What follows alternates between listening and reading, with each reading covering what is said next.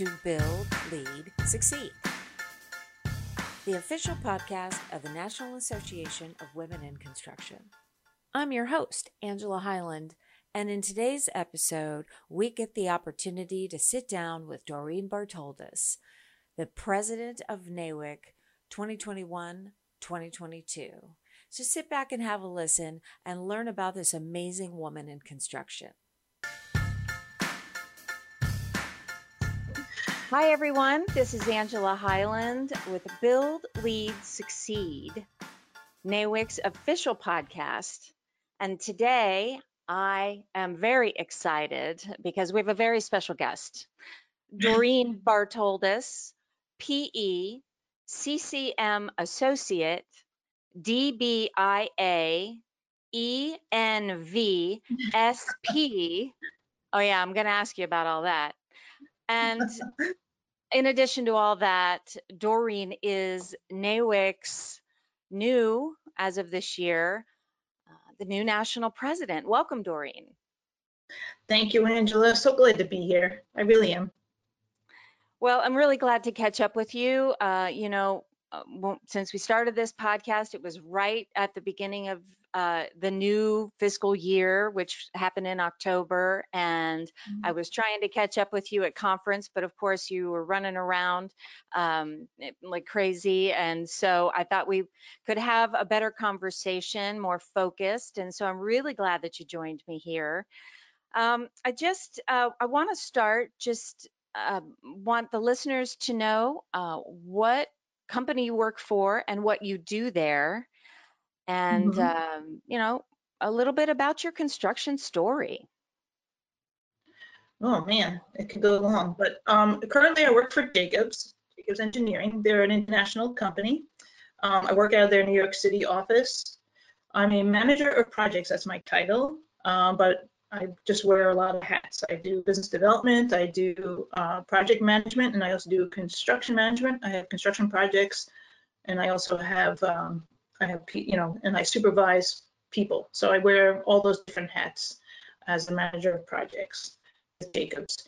I began my construction career, I think it's like 45 years now. No, 40, let's say 43. I took a very non-traditional path because I didn't go to school right away. But my construction probably started with my dad and my uncle were all contractors, and my father also became an engineer by education. So it was kind of a natural fit construction, but I first decided I got married right out of high school, had my daughter, and very soon became a single mom. So I started working with contractors because I didn't have an education yet. And then went to school at night when my daughter started first grade, and I finished school and got my bachelor's in civil engineering and environmental when she was a sophomore in high school. So she went from first grade to her sophomore. I worked for contractors, and then when I finished school, I started working for engineering companies. And then I got my professional engineering license and all those other initials that you read off before. Yeah, it's kind of impressive. So the PE, I'm assuming that is professional engineer? Yes, that's my New York State professional engineer's license. Mm-hmm. All right. And what does the CCM stand for? That is a certified construction manager through the CMAA, which is the Construction Management Association of America. They certify your experience, similar to a professional engineering license, a little different though, but it's focused on construction management and knowing all the phases and the best practices to manage a construction project. And what about the DBIA? The DBIA is a recent one. When I came to Jacobs, we're looking into doing more design build. So I went and, right now I'm a DBIA associate, and then once you work on a few design build jobs, you become a DBIA professional. So I went, did some studying and went to a class, and I've done a little bit of design build, not a lot, but I went and got that designation to help move Jacobs into the design build arena in New York. All right, and ENV? The ENV is an Envision professional, and that has to do with environmental sustainability. I got that one a while ago. I also had gotten the LEED GA, which is more for buildings, and the Envision is more for infrastructure. I had got an MBA also later in life, and my MBA is in sustainable business. And so while I was studying, I went and got the LEED GA because I did my capstone on doing a what they call a report card for sustainability for construction. And so then I went, when the Envision came out after I graduated, I went and got the Envision Professional just to see what that was all about. So And the SP, does that go with that? yeah, ENVSP, it's an Envision, I'm forgetting exactly what the SP stands for, but it's, sustainability professional, that's what it is. Gotcha. Wow. Well, and I guess you just don't have any room to put all the other initials on there. Well, yeah, and I always think it's interesting because when in a NAWIC meeting and people are doing self-introductions, you get people with all kinds of initials, and there's so many. I've not heard of any of these specific initials, but credentials are credentials, and I think they should be honored. We always try to talk about them when we can. A lot of times where NAWIC is concerned, they're usually attached to NEF, so it's kind of Right. nice and refreshing. You certainly that's impressive. That's really impressive. And I know you've earned every single one of those. So Thank tell you. me, a little bit about your journey. I mean, you did tell me a little bit as far as the simple part, but what made you decide to get into construction, and how have you seen it grow, for yourself over the years, your career? Sure. Well, actually, in high school, I used to think I would become an architect. I know that, so it's not too far from construction because I was like kind of an artist. My three sisters are actually masters in fine arts, and I was also very good at math. So I thought I would so at that time, which was like the early 70s, no, late 70s, mid 70s, that was the natural thing to think about was architecture. Engineering was not really something my all-girls high school was pointing me in the direction of, but I figured I would become an architect. So when I did decide to go back to school, I actually took my father's advice and took business first. I started getting into business, and then I looked into the architecture again. So I was going to community college, and I took a civil technology course at the community college, and I was studying with an architect, and I realized, when I talked to him, and I went and talked to an engineering advisor, my advisor at that community college, and I thought about going civil technology and doing architecture. My advisor said, well, if you want to work for somebody, that'll be good, go for civil technology, he said, but if you want to be the boss, go for engineering or engineering science. So I ended up moving into the engineering, and I got an engineering science degree at my community college, and then I went to Polytech in Brooklyn, which is now NYU in New York City, for my civil engineering degree. And while I was doing that, I ended up getting jobs with construction companies. I was a draftsperson in high school. So I just kind of did whatever I could do without a degree, and I became a surveyor. I worked for a small general contractor. I did estimating. I did office management actually for him. And then I moved to and did estimating for a large civil heavy highway contractor. And once I got my degree, I went to work for an engineering company. And then to get my PE, I had to do some design. So I spent some time doing design work, but as soon as I could, I wanted to get back into construction. So as soon as I got my PE, I moved back and became, I got a job to be a field inspector. And then from field inspector, I just continued to work my way up to res engineer, construction manager, business developer, and here I am now. That's how that went. So how many along your journey, through these 40 years, how many women have you seen out there doing the same thing that you've been doing in the engineering field? Do you see a lot of them? No, in school, in my community college, I met one other woman. And then when I got to, when I was going for my bachelor's, there was two other women, and one of them I'm still in contact with, actually. We graduated together.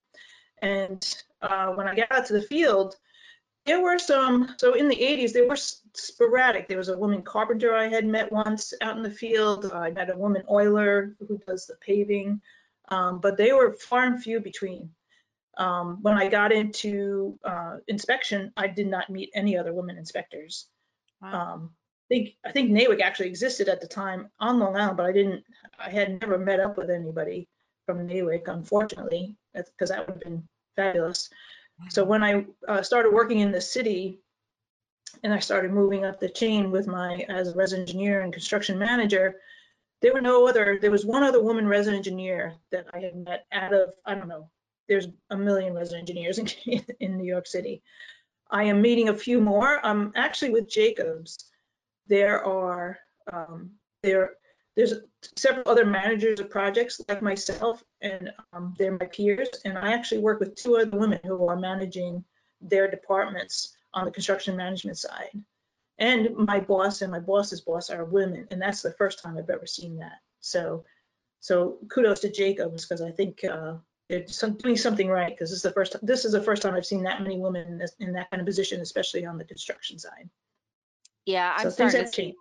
I'm starting to see more and more of it as well. It's really encouraging. I mean, now we know we're up to 10%, but now there's a lot of people saying we've actually passed the 11%. So we just got to keep striving, right? I Yes. think that's the best thing that we can do. And I think that's what, NAWIC's really trying to do, is get out in front of that and really push and get a spotlight on that and give women the support that they need and the tools that they need Yes, to not only learn a craft, but also to be leaders and move up the chain. for sure. Yeah. Yes, totally. So how long have you been a member of NAWIC? I've been a member since, well, I thought it was 2004, but every time they give me my paper, it's 2005. So it's about 16, 17 years. And you've always been in New York chapter? No, actually, I signed up in New York. I joined when I was in New York, and I joined because my company was looking to do more diversity, and they sent me out to find a women's organization, and I found NAWIC. Then I moved to California very shortly after that to do, I started to want to do business development to advance my career. So I went and joined the LA chapter. I transferred to the LA chapter. So I was in the LA chapter for a couple of years, and that's when I actually got on the board first. They brought me in as a director on the board. I moved back to New York a couple of years later to do a big project back in New York, and we ended up chartering our own chapter in Lower Hudson in Westchester County, New York. I chartered a chapter with a couple of friends of mine, and we had that chapter for about 9 years, and then we eventually merged it with the New York chapter again. So I'm back in New York. Wow, so East Coast and West Coast. Now I Yes. have a better understanding, because you definitely seem to have, I just noticed it at the conference that we were at, that you had support not only from your Northeast girls, but also from the West Coast. So that's kind of cool. Yes. Yes. I knew Cindy Johnson, who's a past national president. I met her at a career fair in California. When I was already a member of NAWIC, but we started talking. She became president several years later. But yes, I've known a lot of those women for many years, so it's great. So what made you decide to move up the national board, and how long did it take you to get where you are today?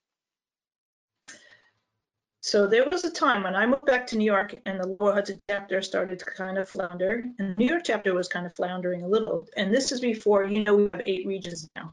We used to have 16 regions. Right. And we were region 1. I was in region 1. And so the things were a little iffy.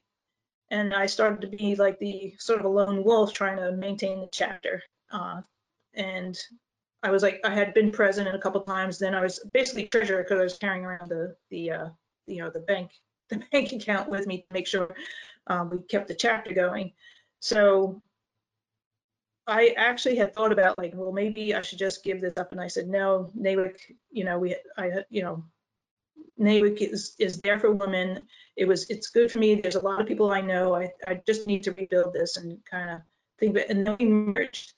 And when we merged, that breathed a lot more life back into, like, the regions started sort of, I would say that when there's a critical mass, there's more power in numbers. And when we started having region conferences and things, and there was more people, that kind of gave more energy to me, and it gave more energy to all our chapters. So from there, they started, Catherine Schoenberger, as you know, past national president, you've spoken to her before. She was the Region 14, which is our adjacent region, and Region 1 and 14 merged together. She was director, and she started asking me, why don't you run for director? And I said, I don't think so.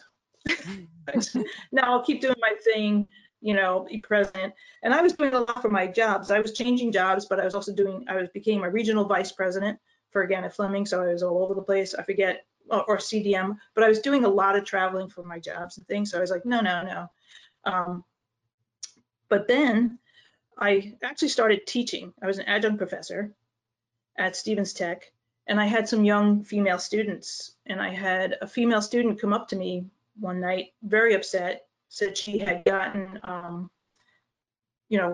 called out, like a cat called. I'll just call it cat called, and I think, cat called. I'll just use the nice term, cat called, at a job site, and she was very upset.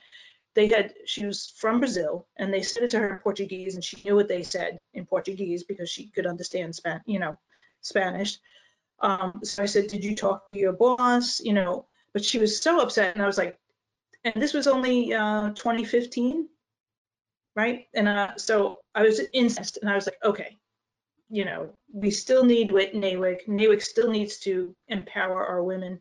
We need to educate the men. So I kind of drove home incensed, and I think it was that weekend, I went up to the fall conference and announced I'm going to run for director. Sometimes it takes just a little bit of a fire, right? It just takes a little bit of something. That's right. I was thinking about it, and I said, but NAWIC needs to move forward. We need to be here for these other women. So that's what drove me to run for office. And here you are. You've worked your way up over a number of years. It's, it is a commitment to make, to strive up to the highest seat. And so you're in it now. And how are you feeling about your presidency? You're a couple of months in. Well, yeah, a couple of months. So how's it going so far? It weirdly feels comfortable, but it's busy. Yeah. I think I've been preparing for this for a while. I'm comfortable in leadership anyway. I guess, I know that sounds weird.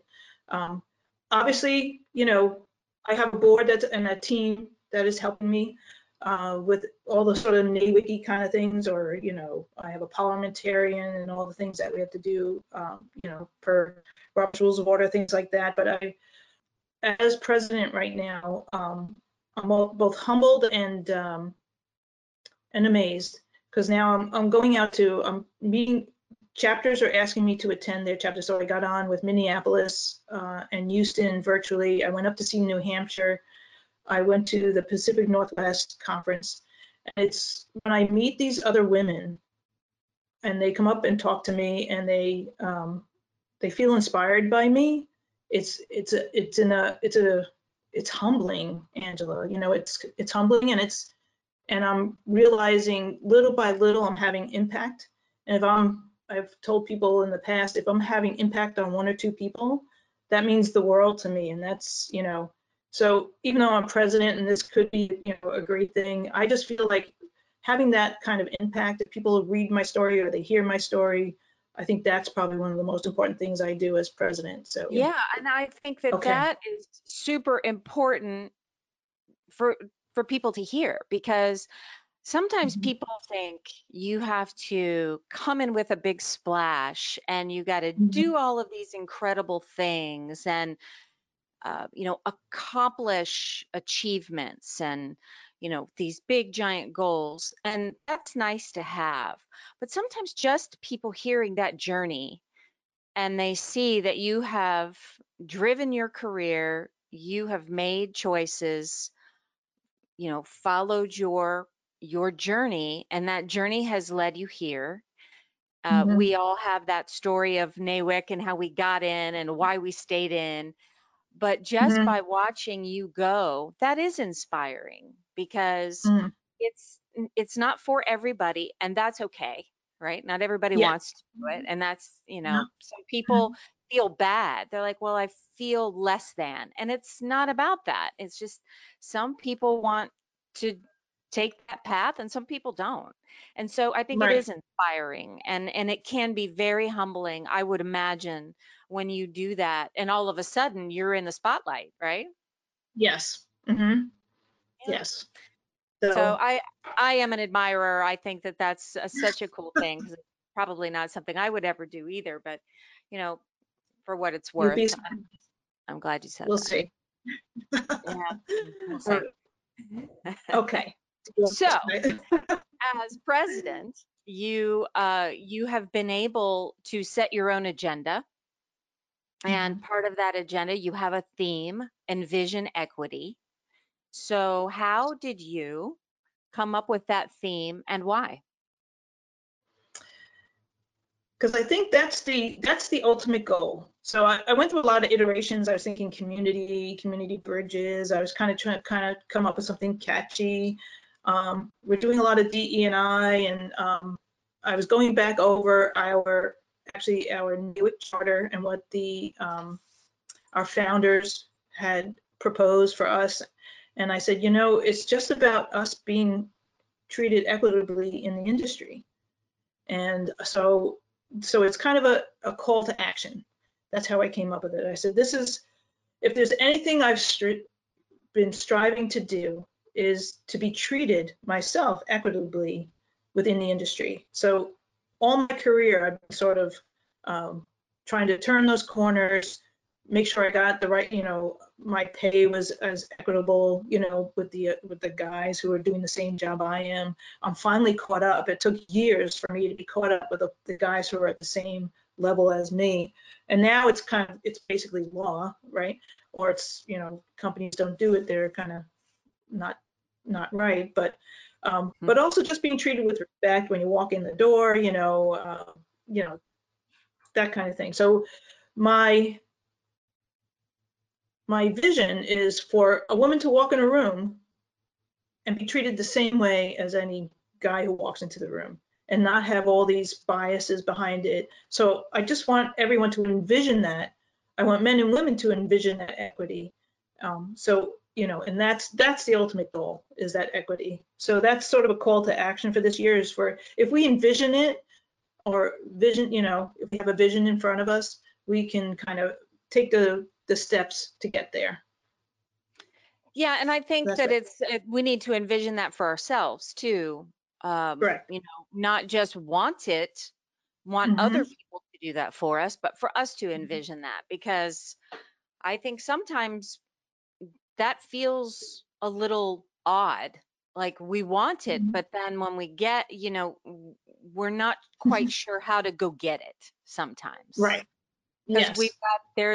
I hate to say there's a game to be played, but there is a game to be played. You've got to be able to go in, maintain your own feminine skills, that, your unique talents that you bring to the table as a woman, Mhm. but Right. also fit into a world that has traditionally been populated by men, and Mm-hmm. they're not always sure how to handle a woman in a position that you're in. So Yes. I think it's an important call to action, and I think today, with DE&I being in so many Mm-hmm. places, we're Mm-hmm. always out there trying to um, educate people. Right. That's become a big task for NAWIC, is trying to get out on the front end of that, and really communicate that. And you've got a great committee. I think they made a lot of headway last year. So I thought your theme was very timely. And one of the Mm-hmm. things that we've been talking about just in various circles, other women that I've talked to, is how broad that subject matter can be. It Yes. can be very controversial, and a lot Mm-hmm. of people think DE&I, oh, well, that's about race. Well, no, that's might be No. one small part, but it is so much bigger than that. There are so many layers to it, and Mm-hmm. we ought to talk more about those layers. And those are the conversations that I'd like to have. So I really love that you had that theme, because I was like, oh, great, we can just walk through this door. That's fantastic. Yes, and I'm glad we will. Um, so yes, and I have some other things I'm focused on: infrastructure and membership development, et cetera. But Envision Equity was really just, I just want everybody to kind of, that's where NAWIC needs to go, right? That's Yeah. where I want women to see themselves. I want men to see, we should it just should be equitable across the board. One of the things I really like about equity as a whole is because one of the things people don't realize about construction is that with women in construction, it is such a broad scope. It is not Mhm. just women in the field, and it's not just administrators in the office.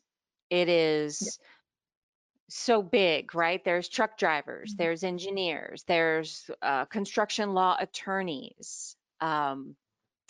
Just it goes on and on and on. There's so many layers, and people don't realize. Like, for example, I brought up in a previous podcast how at the conference there was a young woman at the conference that said, "Well, I'd like to be a member, but I wouldn't qualify." And I said, "Well, why not?" She says, "Well, because I work for construction software, but I'm just in the marketing department." And I said, "Well, that you absolutely qualify."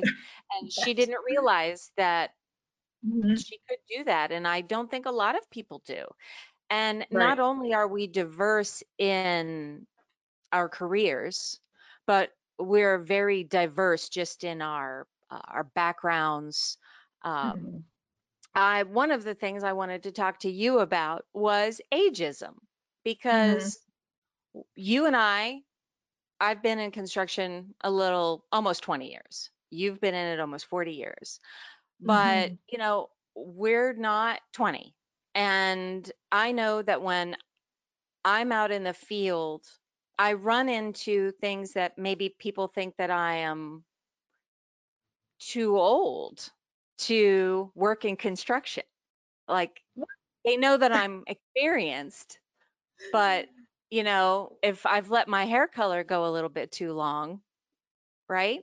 And so Right. there's a name for it, and that's ageism. And so I thought that that would be something I'd like to get your take on that and see if you've Mhm. dealt with that at all. And what can be done about this?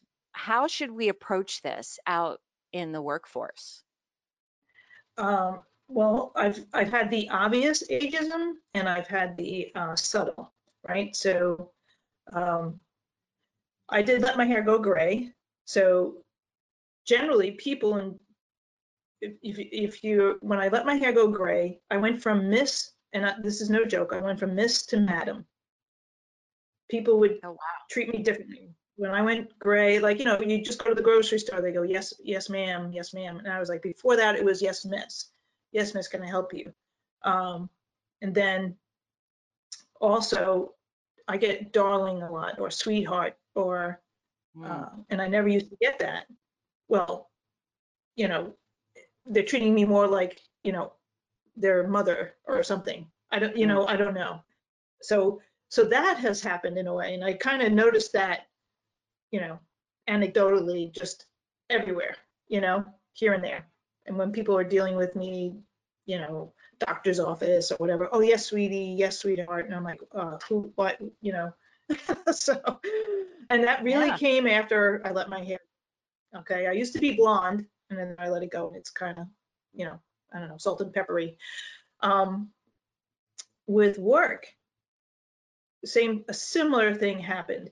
Actually, they called me a gray hair before I became gray haired because they needed people with experience, and I got pulled into a job because they needed people with experience. And they said, you're one of the gray hairs. And I went in with a guy who actually had gray hair to kind of solve some problems on this project. So that was interesting. And that was when I was about in my mid 40s or so.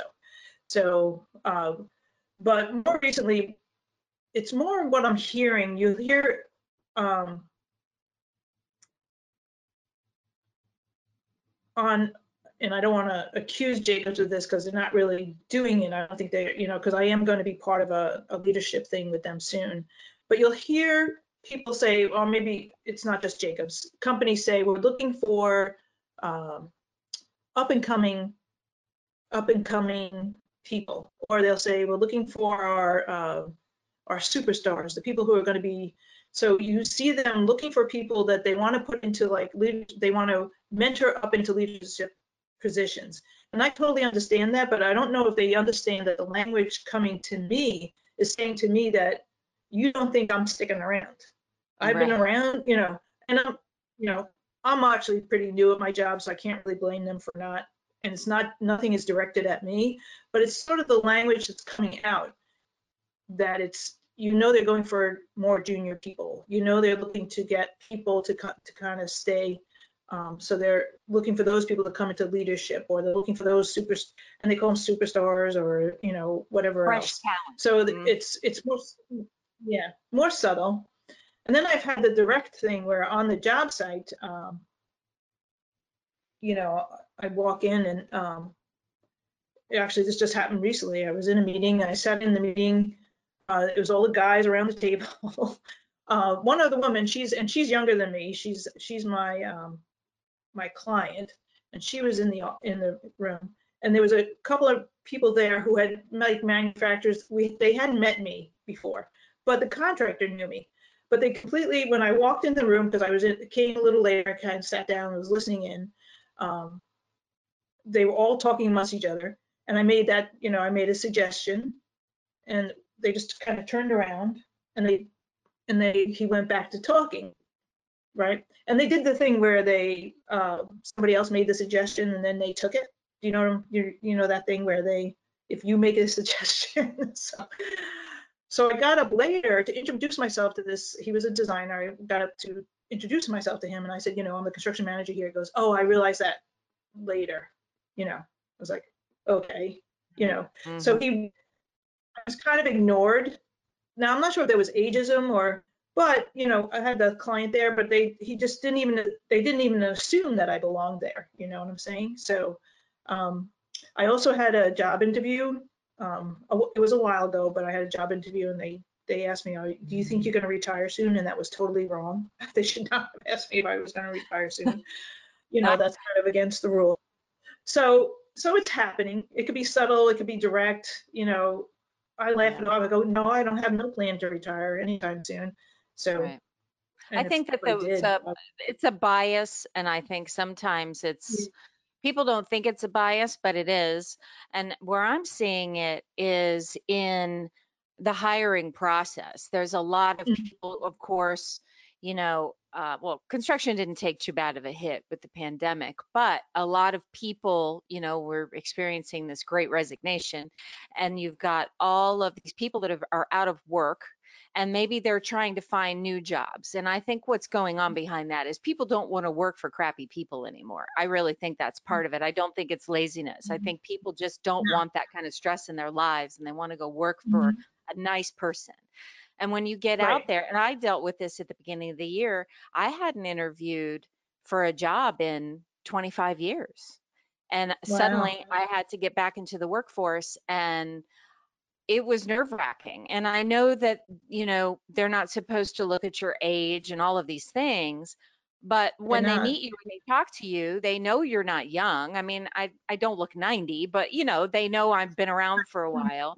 And sometimes Uh-huh. your experience isn't enough. And Mhm. what I've been hearing from several women who, are on the other side of 50, they're like, Mhm. they know I'm experienced, but they they're not sure they want to take a chance on me. And Mhm. maybe they think it's hormonal. Maybe they think it's because I don't have what it takes to keep up. Right. Mhm. Um, you know, uh, uh, or maybe I won't stick around long because maybe I'm going to retire. I'm not exactly sure, but um, there's a lot of women really struggling and feeling like they are becoming insignificant, even though Right. they have so much to bring to the table because of the experiences that they've had in the industry. Now, luckily, I had the person that I interviewed with. he was an older guy and he was looking for experience. And he told me that. He said, I need somebody that's been around the block for a while, and I think that you would fit into this position well. But I know many who have not had that kind of luck. So Mm-hmm. is what do you think is the key? Like, how can these women advocate for themselves when they go into these interviews? Well, they just need to know, they need to know that that question shouldn't be asked. Um, the way I handled it was, I just said, no, I have no plans of retiring. And, I didn't put the person down or anything like that.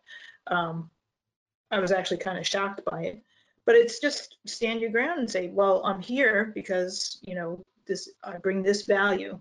You know, you just have to know yourself and go in with your value. And if they're not going to hire you because of your age, I guess you probably just don't want to be there anyway.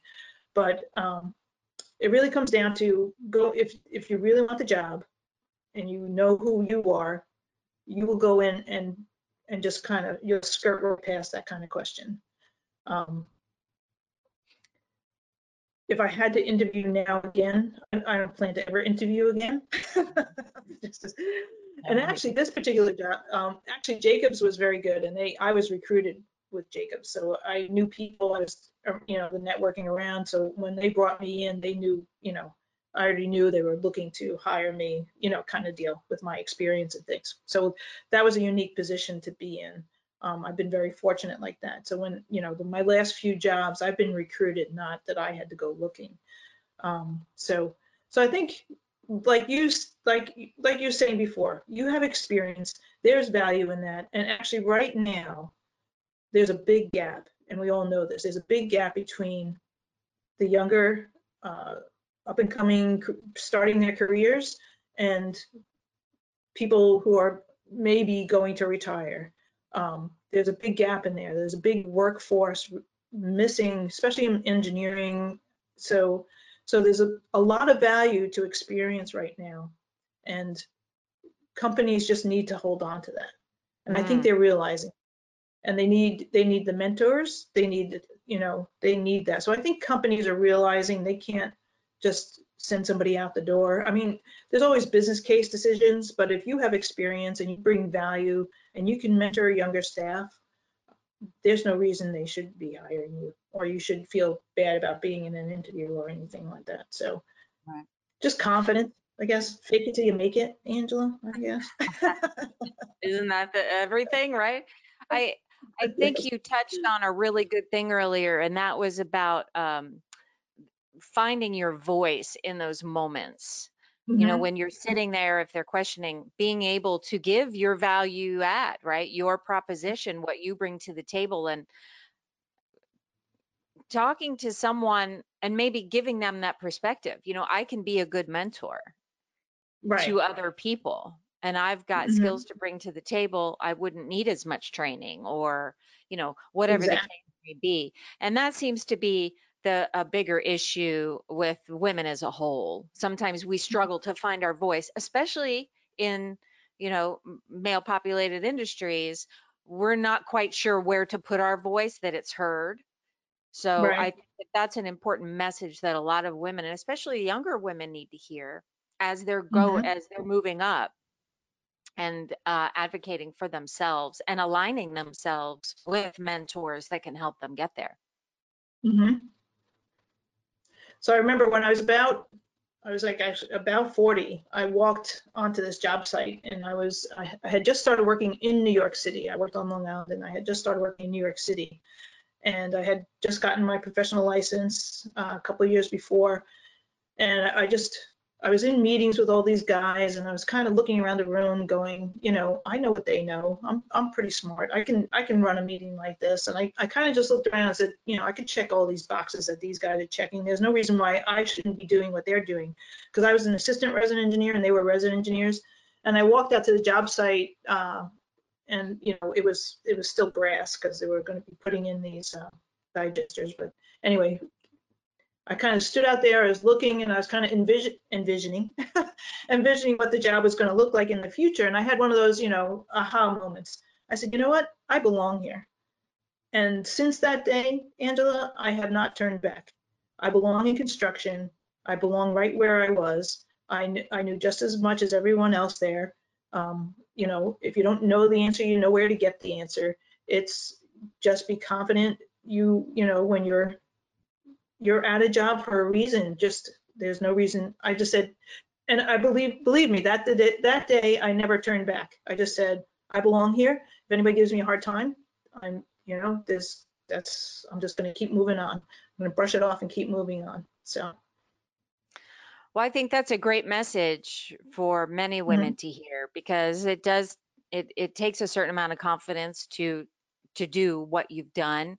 And I'm really grateful for it. And I really appreciate you sharing that message, because that's what this podcast is all about. It's getting these messages out to women that are Mhm. out there of any age, of any background, and any job in construction, so that they can feel like they're not alone, and here, even if it's just the smallest thing that's going to help them move into the position that they want, and stand up a little taller and have that attitude about it. So I really appreciate you saying that. No problem. Also, Yeah. to add to the you know, all those initials, you know, getting my PE and CCM, I you know, besides being type A, I one of the reasons I did that was so that nobody could tell me I couldn't do it. So, you know, I went and got my professional engineering license so that nobody could tell me I couldn't move up, I couldn't do, you know. So I just made sure nobody could tell me no. So, Yeah. Yeah, and that's a personal mhm. journey too. You do what you think you've got to do, Mhm. to make sure that they don't question you, because they will. I get questioned every day. I mean, it happens, and you have to kind of be a duck, right? You got to let it roll Right. off, and you Mhm. know, stand your ground when you need to, but Mhm. otherwise, hold your head high and keep moving forward. So I really Yeah. appreciate you joining me today. It was great to get to know you better. I think, well, the NAWIC members out there will certainly enjoy it. And I think your story will inspire others. And yeah, great job. Keep doing what you're doing. I'm looking forward to the rest of your year. And maybe we'll do this again at the end of your year and look back and get your insights. That'd be fabulous. That would be Very great. fabulous. All right. Well, thank you, Thanks, Ann. Doreen, so much. I appreciate it. Isn't she something? I really enjoyed my time with Doreen. I'm really grateful she was able to join me and get to know her a little bit better. I'm really excited for the year ahead and to see what she'll do as president of the National Association. Well, that's it for this episode. Thank you guys so much for joining me, and thank you to TouchPlan, our partner and producers for the show. Thanks, TouchPlan. We'll see you next time, and just remember, we are just getting started.